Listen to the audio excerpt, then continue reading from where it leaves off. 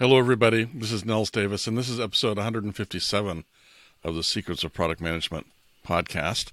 And it is our 2023 retrospective.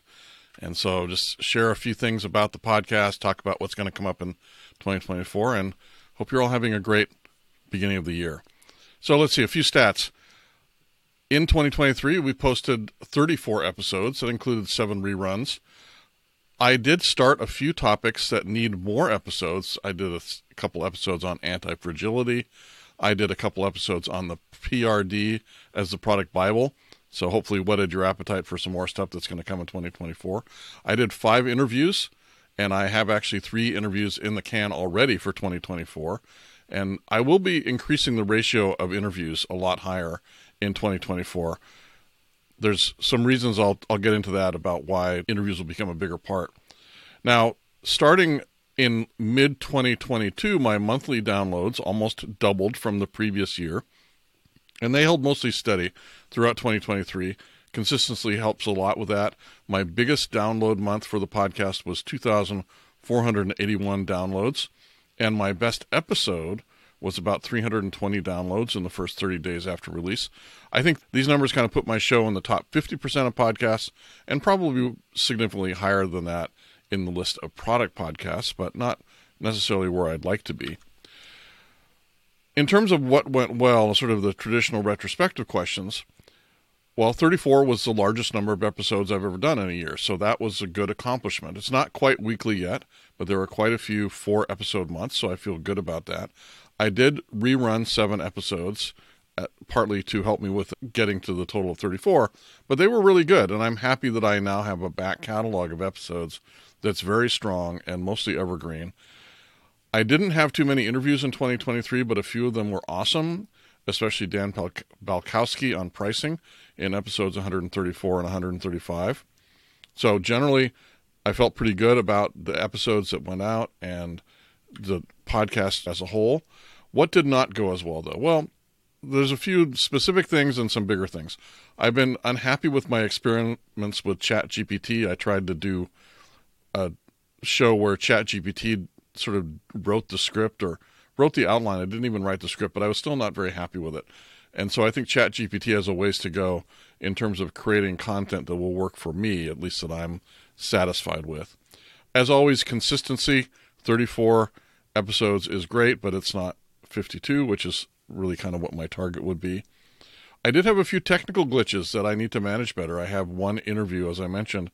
I've got several in the can, but one of them, I actually had a recording problem. I think I'll be able to pull out a good episode from it, but it was really sort of terrible, and it's not going to be as good as it would be if my recording stuff had worked better. I did purchase Descript, which is an awesome tool for recording audio and video and editing it. It's kind of amazing what it does. You record a video and an audio, and then you can actually edit the video by editing the transcript of the video. It's quite amazing, and it's got a lot of other cool things. But I have not figured out how to make the workflow with Descript as fast as my workflow with Audacity has been. Audacity has still been far faster. And I think this is a combination of it and me. But as I say, I do have high hopes, and I'm going to continue to work with Descript. I'm recording this episode in Descript, and we'll edit it in Descript. And there's a lot of benefits to that, and I'll get to that in a minute. I do keep thinking I'm going to get the marketing side of the podcast ramped up, but so far that hasn't really happened. I do feel this is an area where ChatGPT could be a major help in terms of helping me create show notes, helping me create outlines, and making LinkedIn posts about the episode and helping me come up with quick posts and things like that.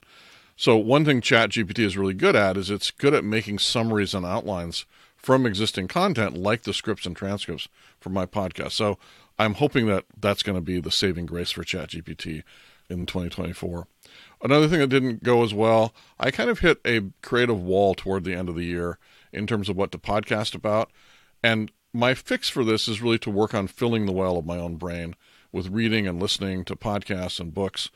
I have a goal of reading 24 books in 2024. I want to read a dozen nonfiction books, meaning business books and things like that, and a dozen fiction, and not all thrillers, which is what I mostly read, but actually some serious fiction as well. So I'm not getting off to a great start on that, although as I record this, it's only the first of the year. So I've got a lot of time, but I do feel that that's one of the things that I need to do, is to really start to do some woodshedding in terms of just filling my brain back up with knowledge and information about product management and sales and business and all the different things. Right now, what I'm reading is User Stories Applied by Mike Cohn. It's a book that has been out for a couple decades, I think. And I do talk a lot about user stories and my problems with them. And I felt like I really needed to read the book about user stories to have a better leg to stand on in terms of my critiques. So far, as I'm reading it, I think a lot of my critiques are still valid. But it is really interesting to sort of read one of the original books about user stories and how to use them. And in terms of the creative wall, I have done 150 plus episodes of the podcast, and in some ways I feel I've covered everything, which isn't actually true, of course. And in fact, many of those 150 episodes include some kind of a promise at the end to talk more about this in a future episode. And mostly I have never done those. So there's a lot of opportunity there, and that's going to require a little bit of listening back to some of the episodes and seeing where I left holes. And I think that's actually going to be a big opportunity for 2024. And I'm also making other changes in 2024 to help address this as well. So what will I be doing in 2024? I mentioned that I'm using Descript now. Now I just have to figure out how to make using it as easy as editing in Audacity. It's got some real power, and it will enable me to do video much more easily, which will be great. I want to do more marketing for the podcast just so I can let more people know about it, make sure that it gets a bigger audience and things like that.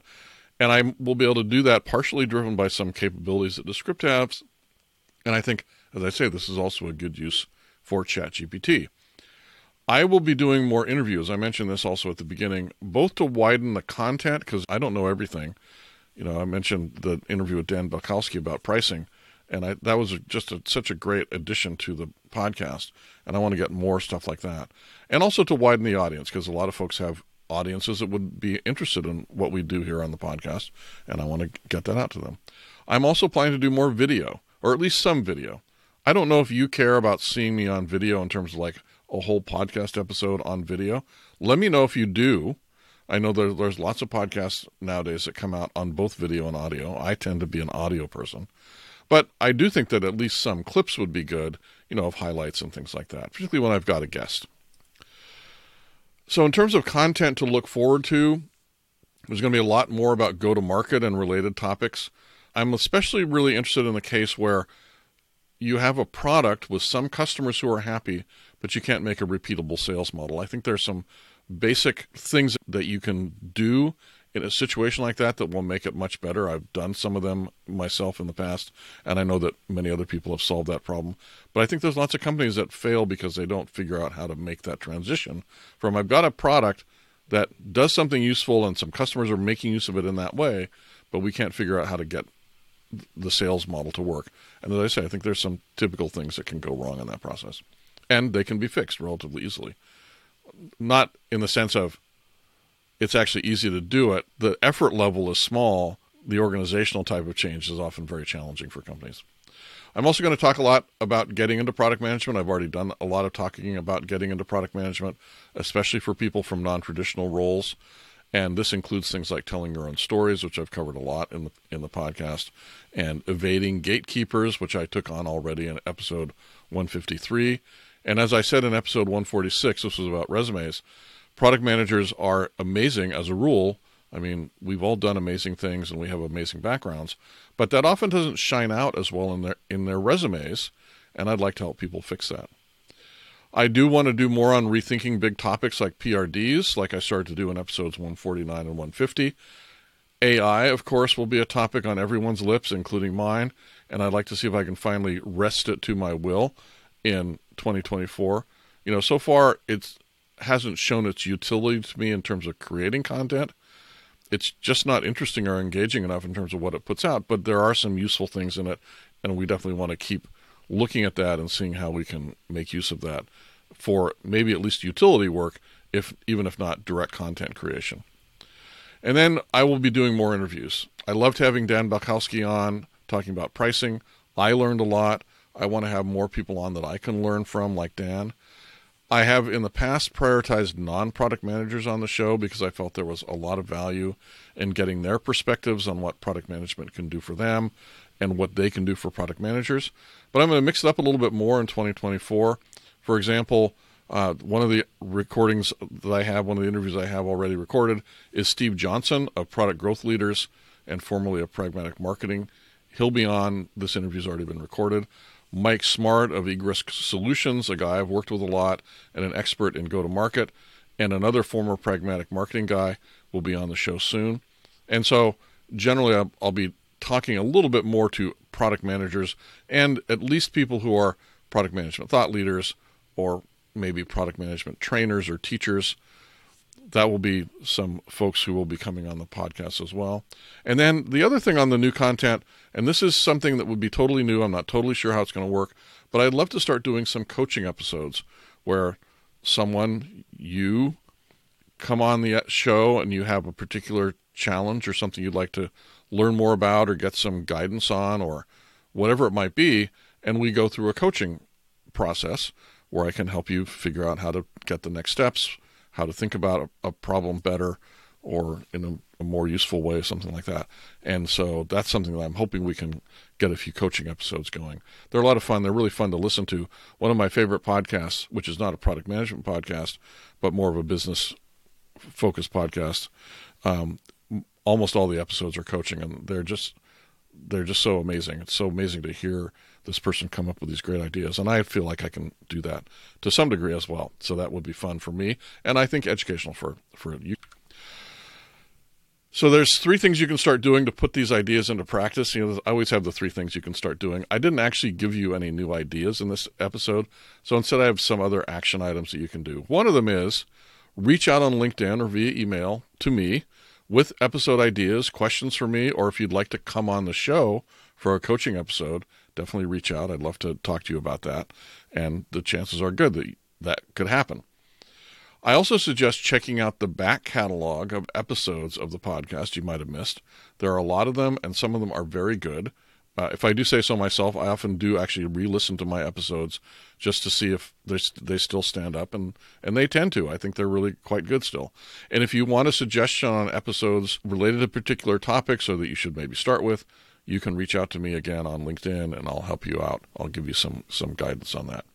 And if you like the show or a particular episode, leave a review or a like on your podcast platform or on Apple Podcasts, or recommend an episode to a friend. That has an amazing impact on expanding the show's reach and discoverability, and I really appreciate it.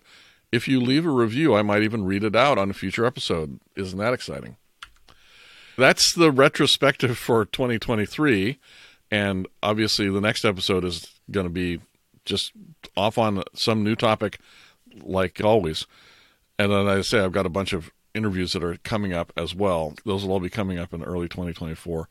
And hope you enjoyed listening to the show. I enjoyed doing it. I really do. I'm always a little distraught when I can't think of good topics for episodes. So I'm looking forward to filling my brain back up and to start getting a lot more consistent in putting out the episodes. And I hope that is great for you as well. I hope you're getting value from it. And definitely let me know if you are. And in fact, let me know if you aren't. I'd love to hear your feedback either way. Anyway, this has been Nels Davis, and until next time, bye-bye.